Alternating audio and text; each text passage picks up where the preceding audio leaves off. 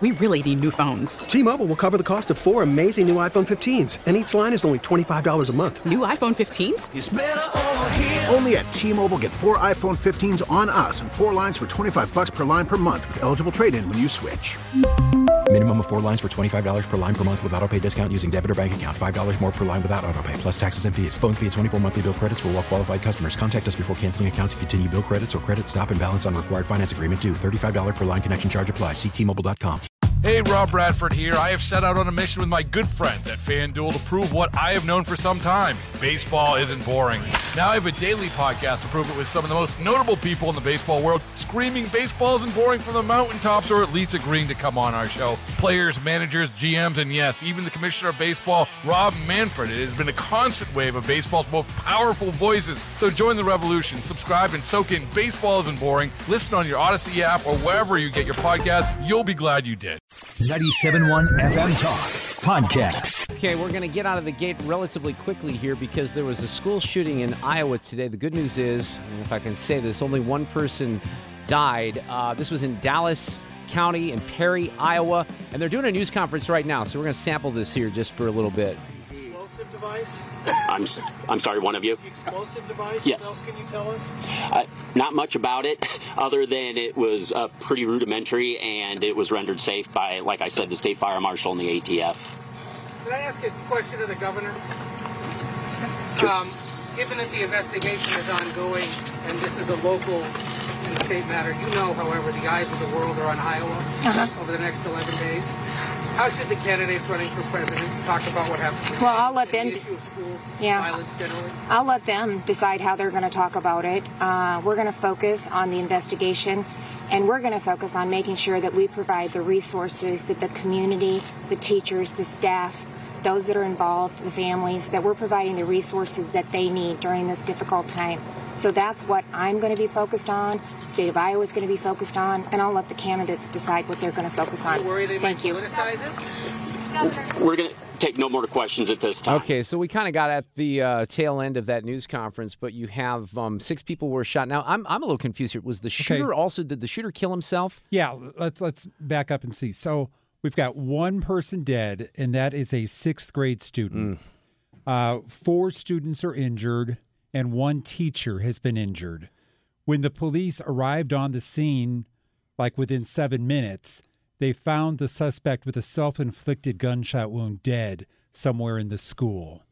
They also found a self-improvised explosive device, which they said was rudimentary, and they quickly disabled it. So there are reports, and there was a question along these lines of the sheriff and the officials at this news conference in Perry, Iowa, a couple of minutes ago. But TikTok has deleted the account of this kid, Dylan Butler, who apparently is the shooter at Perry High School today. And what's interesting, and we've had several accounts of this, and by the way, I don't know what this means, but what I do know is that the Nashville shooter was trans. There have been a couple other of these shootings that have been trans shooters. Uvalde, there was a rumor that person was also trans, but I think that was blown up. But this is someone who is clearly LGBTQ+, Alphabet Mafia, and also trans. What does that mean? Is there a trend here with some of this? They're talking about motives and what we're going to find out here, but let's figure, or at least admit this, that in the Nashville situation, they still haven't released that manifesto. So there's questions that I think some people know the answers to down in Nashville, but they certainly don't let us know, or they haven't let everybody else know, which I think is interesting. So that's the very latest on that. How's everyone doing today? Fred, thank you. Sue, how are you? You're welcome. Fine, thanks. It just feels weird to say that after that. Well, but yeah. I know. And, it was one of the first things I saw this morning. I think it was the first day back at school for this particular district. Right. And, Fred, it's the same thing. Every time I see this, I'm like, oh, God, please. I just didn't want – we don't ever want a big massacre. But the amount of times that I've come on the air here at 2 or 3 o'clock, I was on at 2 on the other station, and I've had to talk about, multiple fatalities at a school shooting is just and I think terrible. And I think the good thing about this shooting, if there is a good thing, is that it happened around 7:30 in the morning. So school there hadn't even many started. Schools, right? Students there, the band was there practicing. Right.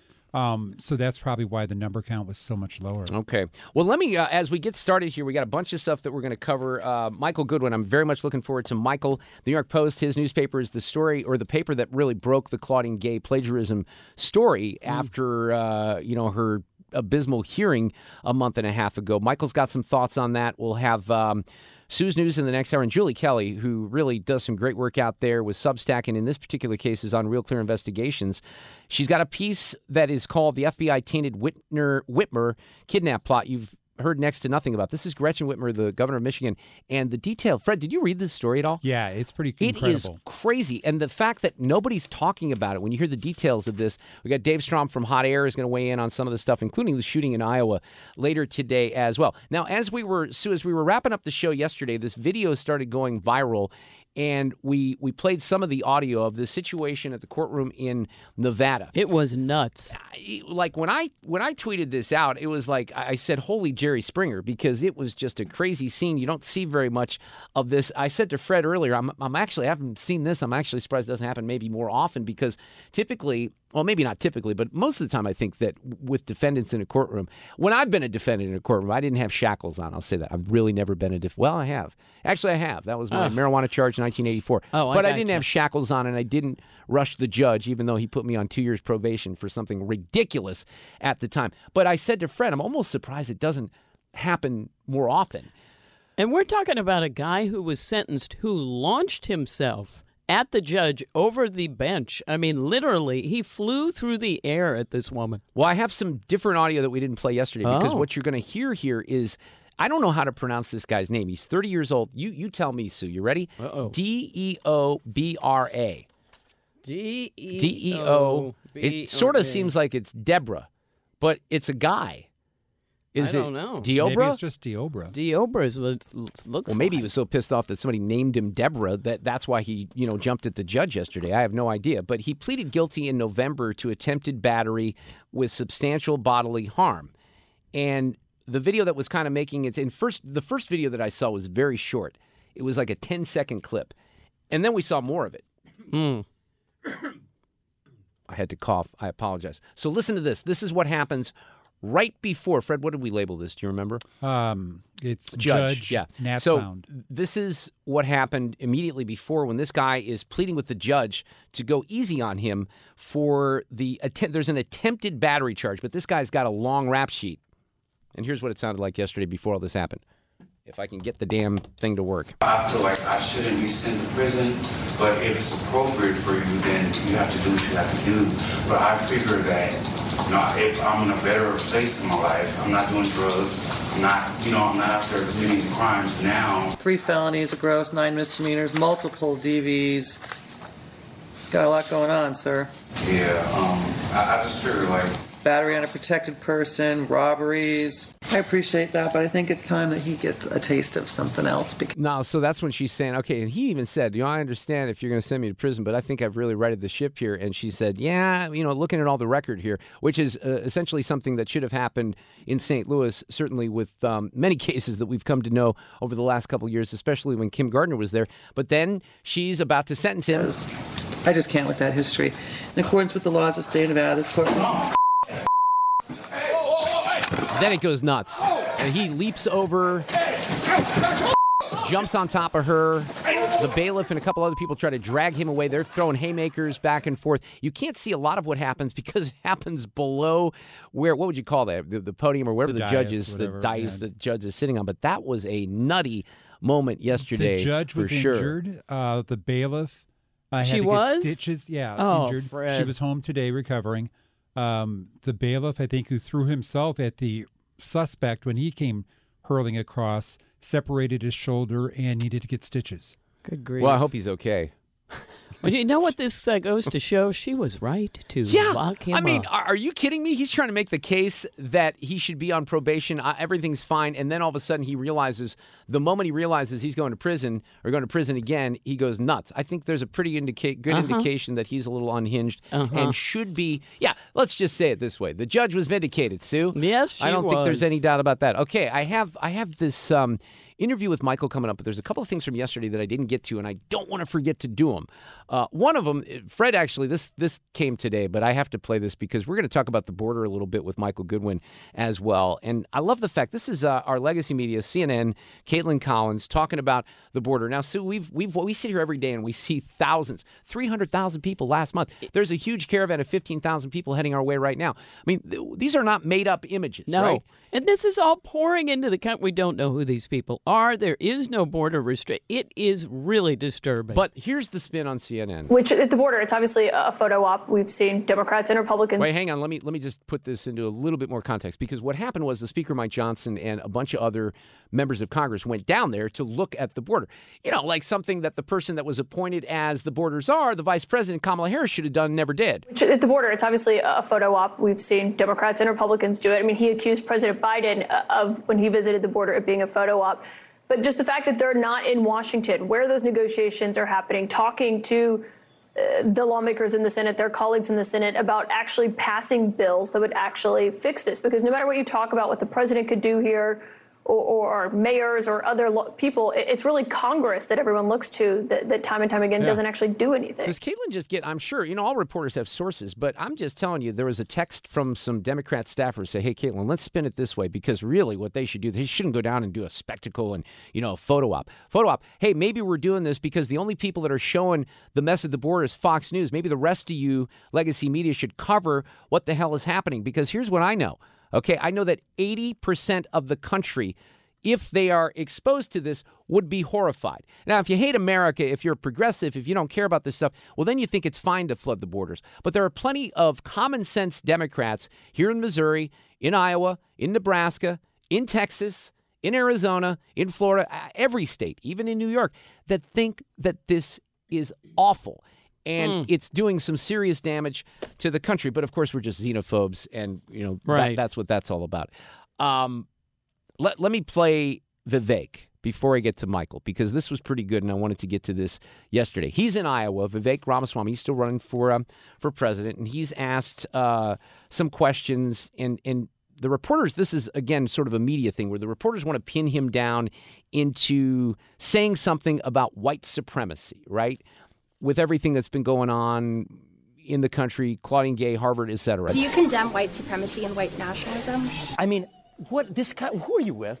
It's Washington Post. All right. So yeah, there's a shocker, right? Do you listen to the question? Let's go back. This is the best the Washington Post has right now to say, do you condemn white supremacy? I knew him like everybody. Wow, that's Trump. Hold on. I messed this up again here. Gosh darn it, Fred. What did I do there? Okay. What was that labeled? Do you remember, Mr. Bottomer? Because it just kind of came off of the... Yeah, I don't know. Did you have it labeled Vivek? Yeah, hang on. It just did some weird things. Here we go. Do you condemn white supremacy and white nationalism? I mean, who are you with? It's Washington Post. Yeah. All right, so potato. Yeah. Okay. Of course, I condemn any form of vicious racial discrimination in this country. But I think that he didn't say white. Note that he did not say white supremacy. Yeah. Oh, that's a great horror. You're going to hear this. The assumption of your question is fundamentally based on a falsehood that really is the main form of racial discrimination we see in this country today. Institutionalized racism is institutionalized racial discrimination that we see that doesn't come from somehow discriminating against people on the basis of some tenet of white supremacy. It's based on affirmative action. It's based on actually discriminating against people on the color of their skin in a way that's actually institutionalized today. Yeah, we've seen it at Harvard in the last 2 months. Was there a point in our history, at points in our prior national history, where there have been vicious forms of anti-black or anti-brown discrimination throughout this country after the Civil War and otherwise? Yes. But you're looking in the rearview mirror and using that to pose a question today that is so far removed from what the reality is in America today. This myth of white supremacy, the closest you can find is Jussie Smollett, where you all were actually, speaking of trust in the media, jumping up and down.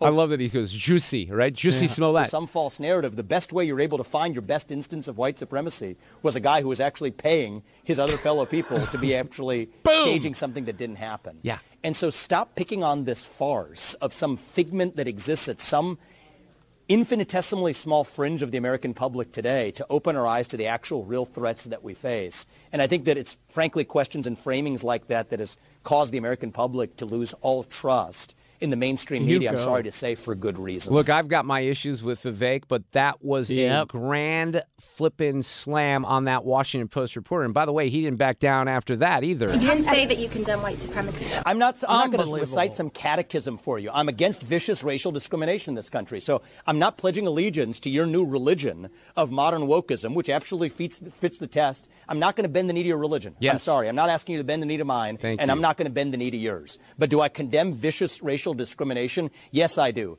Am I going to play your silly game of gotcha? No, I'm not. And frankly, this is why people have lost trust. And I know you're going to go print the headline tomorrow. I already know this. We already know how your game works. Vivek Ramaswamy refuses to condemn white supremacy because you asked a stupid question. The reality is, I condemn vicious racial discrimination in this country, but the kind of vicious and systematic racial discrimination we see today is discrimination on the basis of race in a very different direction.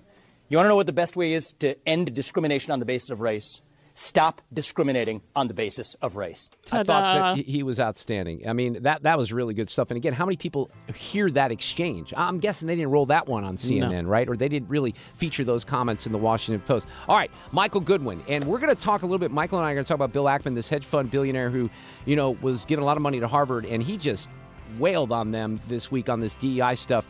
And it's really important when you know the history. So we'll have a conversation with Michael, and I'll get to some of the things that Bill wrote yesterday on X, formerly Twitter, coming up. We really need new phones. T-Mobile will cover the cost of 4 amazing new iPhone 15s, and each line is only $25 a month. New iPhone 15s? It's better over here. Only at T-Mobile, get 4 iPhone 15s on us and 4 lines for $25 per line per month with eligible trade-in when you switch. Minimum of 4 lines for $25 per line per month with autopay discount using debit or bank account. $5 more per line without autopay, plus taxes and fees. Phone fee at 24 monthly bill credits for well-qualified customers. Contact us before canceling account to continue bill credits or credit stop and balance on required finance agreement due. $35 per line connection charge applies. See T-Mobile.com. Hey, Rob Bradford here. I have set out on a mission with my good friends at FanDuel to prove what I have known for some time. Baseball isn't boring. Now I have a daily podcast to prove it with some of the most notable people in the baseball world, screaming baseball isn't boring from the mountaintops, or at least agreeing to come on our show. Players, managers, GMs, and yes, even the commissioner of baseball, Rob Manfred. It has been a constant wave of baseball's most powerful voices. So join the revolution. Subscribe and soak in Baseball Isn't Boring. Listen on your Odyssey app or wherever you get your podcast. You'll be glad you did. Hey, relatively big Busch Stadium concert announcement earlier today. We'll get to that at 4:07. Vicki Bryant from the Cardinals is going to join us with all of those details. Michael Goodwin from the New York Post back with us this afternoon to talk about Claudine Gay and some of the Harvard stuff, amongst other political issues. Michael, Happy New Year. Welcome back. How are you? So far, so good. How were your holidays? Anything special out there? Excellent. Lots of time with family, time to kind of lay low, and then, of course, there is the news flow, which never stops these days. So it was a mix of celebrating and reconnecting with old friends, and then back to the keyboard. I don't know if you have. I try, like when I'm on vacation or even during breaks, and I had some time off over the holidays too. I really do try to stay away from the news cycle. It's hard to do given what you do and what I do, but I try to stay away from it. But Claudine Gay, let's kind of segue here. She couldn't really stay away from the news cycle the past couple of weeks, could she, Michael? She was the news cycle. Yes, she was. And she is. Look, I think it was the right outcome, but there are still lots of open questions about it, including the haphazard way that she was, quote unquote, cleared by the board that appointed her. And as I wrote early on in this saga, that I didn't think they would fire her because I thought that they were protecting themselves. That the real issue here is, why did she get hired? What did they know? And then when the New York Post, my paper, wrote asking about a series of allegations, the paper was put on hold for a couple of days and then got a lawyer's letter, 15-page lawyer's letter, threatening defamation lawsuits if any of this was printed. Now, who gave that order? Who said that was okay?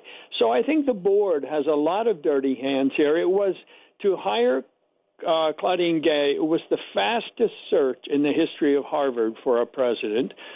We know that they didn't apparently uncover any of the plagiarism allegations.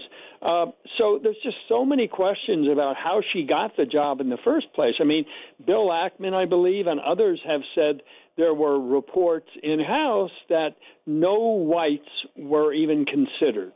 that this was a job reserved for a black person. Of course it was. Yeah. I don't know if that's true, but it is out there, and I think those are the kinds of questions, given the results and given the poor vetting that was done of her, those are the kinds of issues that need to be addressed by the board, and they still have not come out of their hidey hole. Yeah, that'll be interesting to see if they do, because those are very important questions. And I love the reaction from the rest of the media. Harvard's first black president, a woman named Claudine Gay, resigned her position. Everything from a bad faith hearing on campus anti-Semitism to unfounded plagiarism charges were thrown at her. I don't think it's fair to say all of her critics were racist, but certainly a few of them were. It looks as though she was targeted. Well, this is a race issue just as much as it is an issue about anti-Semitism. Michael, as you know, we had this prosecutor here in St. Louis, our circuit attorney, Kim Gardner, who was finally, shuffled out last spring, early summer. But it's the same pattern that exists. She wasn't doing her job. When she was doing it, it was horrible. There were people that were getting injured and killed because she wasn't doing her job, but it came down to race. It was, she is the victim. It's all about white supremacy, and that's what happens in all these cases. It is a tragedy, because I think that the issue with Claudine Gay is that she was picked because of her race. I think that there's no other consideration given to merit, because, again, let me just say, I don't believe that every college president needs to have a PhD and needs to have a scholarship history. But Harvard does. Harvard presidents all are scholars before they become deans and provosts and presidents. And they do independent research in various fields, and they have a good, strong track record among their peers. They're stars. Claudine Gay was not a star, and she was, I don't think, even a mediocre scholarship, had a mediocre scholarship record. One professor said that she would, given the scant work she had done, the lack of any significance to the work, she would be in the bottom 5% of her peers. So why was she picked? She's not an outside great leader. She's not a CEO, a lawyer, or somebody who came late in life into academia. She was on the track the whole time, but not very good. It wasn't a good track. She did not stand out. She was not a star. So you have to assume that she was given extra credit for her race. That's what Harvard was doing with admissions of students, and until the Supreme Court stopped it. Why should we think they were doing any differently with the hiring of their president? And look, that's fine if you want to do that, but then you better pick somebody who's got a really strong record. And the plagiarism issue is the thing that jumps out at you. I've read all the plagiarized stuff. It's not insignificant, the accusations that she lifted it. Some of these are her conclusions. And so to be lifting your conclusions, your what you think is the finding of the research, to be lifting that from someone else, and then, of course, she has refused to release any of the data that she cites for the basis of her conclusions. So there's so many questions about this, and it's so sloppy that the whole thing was very beneath Harvard, and that's why I think it's not over. It can't end this way. Harvard has to address what went wrong here, because, as you say, Mark, and as others have said, and as Gay herself has said, it's all about race, or mostly about race. Let's lay out all the facts then that show why she was hired, why the vetting failed, and why the lies were told in order to protect her.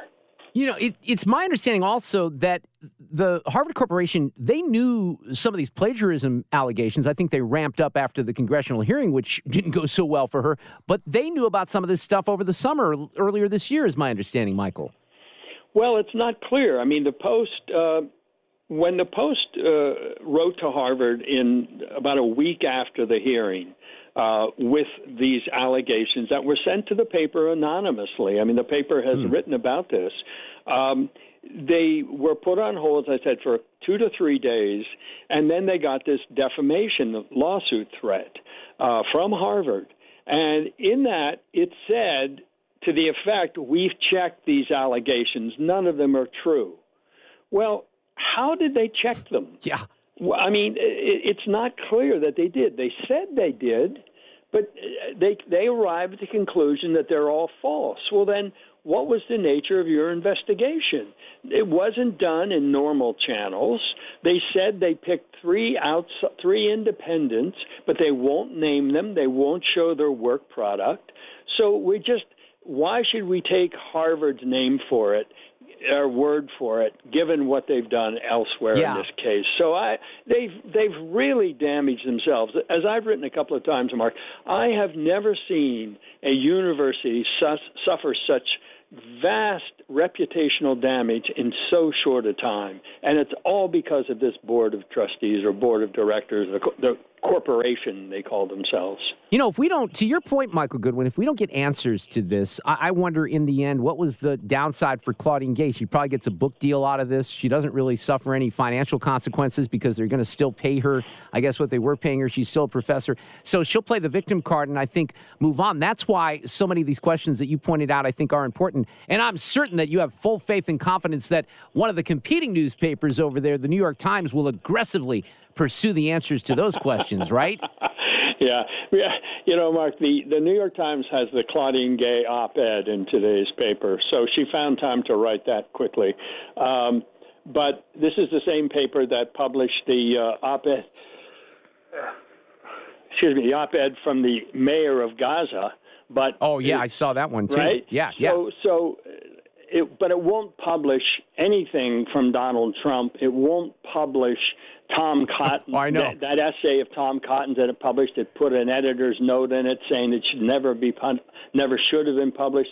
So the double standard there is it's galling, but it is not surprising. This is what the New York Times has become. You mentioned Bill Ackman, and I'm going to get into this because I didn't have time yesterday to read his essay, which is very long. He put it on X, formerly Twitter, as we say now, 4,000 words. But he goes into, and this is disappointing to say because I don't know if you picked up on this, Mark Cuban has tweeted about DEI and saying how DEI, there's nothing wrong with DEI. Mark Cuban has no idea what he's talking about. He doesn't know what diversity, equity, and inclusion programs have become. And Mr. Ackman has effectively pointed that out in that essay yesterday. I'm going to read some of it, but wow, he laid it out. Absolutely. I think Ackman has been on this case from the beginning. He's obviously, because he's such a big donor, an alumnus of Harvard, he's obviously got some contacts within the building, within the leadership, and I think he's used those to good effect. But look, I think you raised the large point here, which is the DEI monster is out of control, and it is. You know, it's been out there. We all know about it, but it's a little bit like the sex classes in grade school. The grooming for transgender children beginning in early ages, things that you hear about once in a while, and they're so odd and awful. You assume that there is an effort to quash them, that they are limited. It doesn't, it's an oddball case. Mm-hmm. What we found out with a lot of these things in the last year or two is they are not oddball cases. They are numerous examples of these sorts of things happening in schools. And now we find that the DEI monster is much bigger than we could have anticipated. I mean, think about it. If the president of Harvard is picked because of DEI, we have a really, really big problem in this country. You know, the one I'll close with this, and I'm just going to be hopeful. And I certainly, this will sound like, I have black friends, that'll sound like that line, but I have black conservative friends. I have some black liberal friends, too, that are very vocal, and they would not agree with what I'm saying. But I would just hope that there are some African Americans out there, when they see Claudine Gay playing the victim card, knowing the facts of this at this point, that they're as disappointed as some of the rest of us. Well, you're right. But I would, rather than just looking at it from the perspective of how other black Americans would look at it, I think of it in terms of there are, as you say, black conservatives and black, progressives, and they're going to look at it as white progressives and white conservatives will look at it. And the shame of that is everybody will look at it in the way that they were sort of predetermined beforehand, before even knowing the facts. And so when Claudine Gay and Harvard say it's racism, 50% of 45% of the country says, see, yes, we knew that all along. Maybe 60% based on the media. Well, on that issue, it could be. But the point being that people will run to their safe spaces on this issue without knowing the facts. And I think that's a shame, because if ever there was a case that cried out for an understanding of the facts, which is why it is so important for the Harvard board to come clean. This case is one that you could say, you know what, she didn't deserve the job. I mean, she got it largely because of her race. She was promoted up all along when she shouldn't have been. There was no reason why she ever got to be even a candidate for the presidency of Harvard based on her scholarship. You would hope that there would be fair-minded people who would look at it and see that. But, in this country, I mean, look, we have how many people coming across the border every day, and most of the Democrats say, well, we just need more money from Congress to, in other words, there's always an answer to buy off the half of the country that doesn't want for the Republicans ever to be considered right. Conservatives must always be wrong, and if you give them the race card, there we go. Right. That's the reason. That's the divisions that worry me, that even this case does not break through. Don't get me started on the border, Michael Goodwin. I was having a good day. I thank you. This was a great conversation. Happy New Year to you. We'll get you back soon. Thank you, Michael. My pleasure. Thank you. Mention that concert announcement. This may be part of that concert announcement. Busch Stadium. Late September. Did you hear the announcement today? I did. Yeah, I saw it before. Sting and Billy Joel. Yeah, we were trying to pin this down yesterday, Sue and I, and there were some rumors and stuff like that. The only thing I was trying to squeeze some information, and the one thing I was told is it's not AC/DC. There's rumors about AC/DC. Yeah, it's not It's that. Sting and Billy Joel, and both have not been back to St. Louis in quite some time. I think Sting was here for a benefit. It's just, for me, I've seen those guys so many times. I haven't. We'll talk about it with Vicki Bryan from the Cardinals, get some details coming up. Tickets go on sale the 12th. So all of the details coming up here in just a few minutes. I mentioned, and I don't have a lot of time to do this, but it's important, and I wanted to do this yesterday. Bill Ackman is a hedge fund billionaire. He is a big donor to Harvard, and he has not been happy with his alma mater and the way they've handled things after October 7th. And, was certainly pushing for Claudine Gay to be out at Harvard. And he wrote this essay yesterday on X, formerly Twitter. And if you're a Twitter Blue member, you can write as much as you want. You don't have to do 180 words or whatever. So, Sue, I can just give you a visual on this. This thing goes on. Come on. It's Dang, 4,000 Mark. words. So I'm going to read every word of it here. Sue's news will be delayed until tomorrow afternoon at 4:20. No, but I think the basics are not that hard to pull out of here. And it's interesting to me because Mark Cuban had a tweet today about what we call DEI, diversity, equity, and inclusion. And it's always kind of hard for me to gauge whether or not the audience is really understanding what we're talking about there. And when we say DEI, and this is where Mark Cuban, he's made a lot of money, and I guess he's a smart guy, but he has no concept of what we're talking about here. And his tweet made that very clear. This is not going out and trying to have a good multicultural mixed representative sample, African Americans, people of color, whatever, in the workplace. It's not that. It's actually the opposite of that. So here's what Bill Ackman says, and here's how he explains it. He goes, in light of today's news, and he was referring to Claudine Gay finally resigning, but then she pulls the race card and, blames other people for her plagiarism, et cetera. It all becomes about just her being a black woman who is a victim. She said, I thought I would try to take a step back and provide perspective on what this is really all about. This is very important, ladies and gentlemen, and I can't read the whole thing to you. I encourage you, I'll retweet it again this afternoon. Read it, share it with your friends, especially your progressive friends, right? Well, not your, they're lost. Stop. Just your Democrat friends. Progressive friends, you can't help them, okay? He says, I first became concerned about Harvard when 34 Harvard student organizations early on the morning of October 8th, before Israel had taken any military actions in Gaza, came out publicly in support of Hamas, a globally recognized terrorist organization holding Israel solely responsible for Hamas's barbaric and heinous acts. How could this be, I wondered. When I saw President Gay's initial statement about the massacre, it provided more context for the students' group's statement of support for terrorism. The protests began as pro-Palestine and then became anti-Israel. Shortly thereafter, anti-Semitism exploded on campus as protesters who violated Harvard's own codes of conduct were emboldened by the lack of enforcement of Harvard's rules. So he goes into some of the history of what happened in the aftermath of October 7th. But then he says, a few weeks later, I went to campus to see things with my own eyes and listen and learn from students and faculty. I met with 15 or so members of the faculty and a few hundred students in a small and large setting. Small and large settings on campus, he said. I ultimately concluded that anti-Semitism was not the core of the problem. It was simply a troubling warning sign. It was the canary in the coal mine, despite how destructive it was in impacting student life and learning on campus.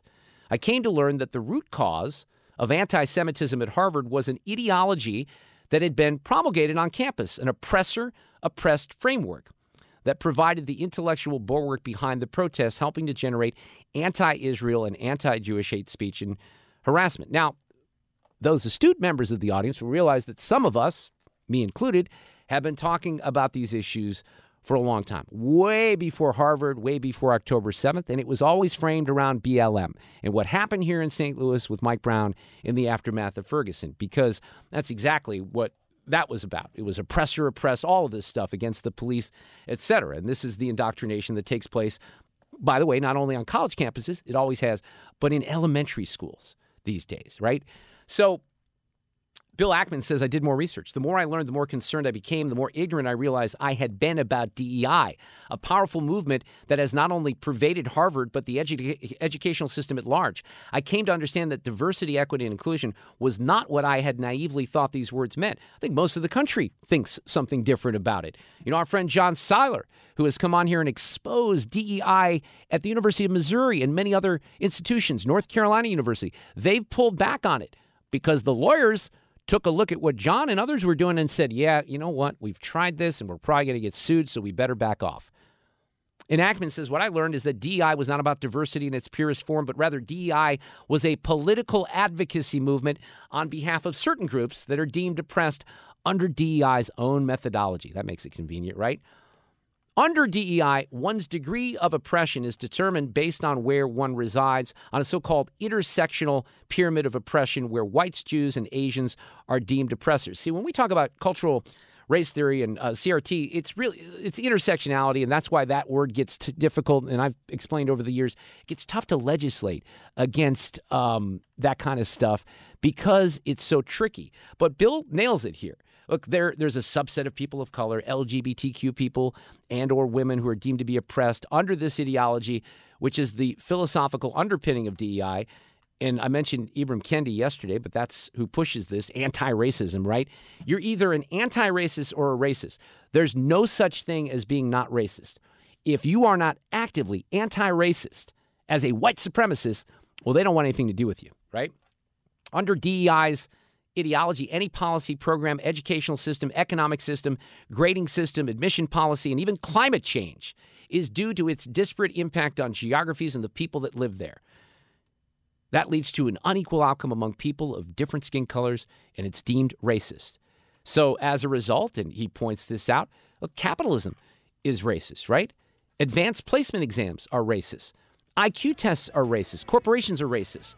Any merit-based program, system, or organization which generates outcomes for different races that are at a variance with the proportion that these different races represent, well, that's racist. That's what DEI is. And thank God, and I hope that Mr. Cuban takes some time, because Bill Ackman responded to Mr. Cuban, and he did it in a very respectful way today. And he said, Mark, this is kind of what I felt about DEI before I did the work. I encourage you to do the same and revert. Get more at 971talk.com. We really need new phones. T-Mobile will cover the cost of 4 amazing new iPhone 15s, and each line is only $25 a month. New iPhone 15s? It's better over here. Only at T-Mobile, get 4 iPhone 15s on us and 4 lines for $25 per line per month with eligible trade-in when you switch. Minimum of 4 lines for $25 per line per month with autopay discount using debit or bank account. $5 more per line without autopay, plus taxes and fees. Phone fee at 24 monthly bill credits for well-qualified customers. Contact us before canceling account to continue bill credits or credit stop and balance on required finance agreement due. $35 per line connection charge applies. See T-Mobile.com. Hey, Rob Bradford here. I have set out on a mission with my good friends at FanDuel to prove what I have known for some time. Baseball isn't boring. Now I have a daily podcast to prove it with some of the most notable people in the baseball world, screaming baseball isn't boring from the mountaintops, or at least agreeing to come on our show. Players, managers, GMs, and yes, even the commissioner of baseball, Rob Manfred. It has been a constant wave of baseball's most powerful voices. So join the revolution. Subscribe and soak in Baseball Isn't Boring. Listen on your Odyssey app or wherever you get your podcasts. You'll be glad you did.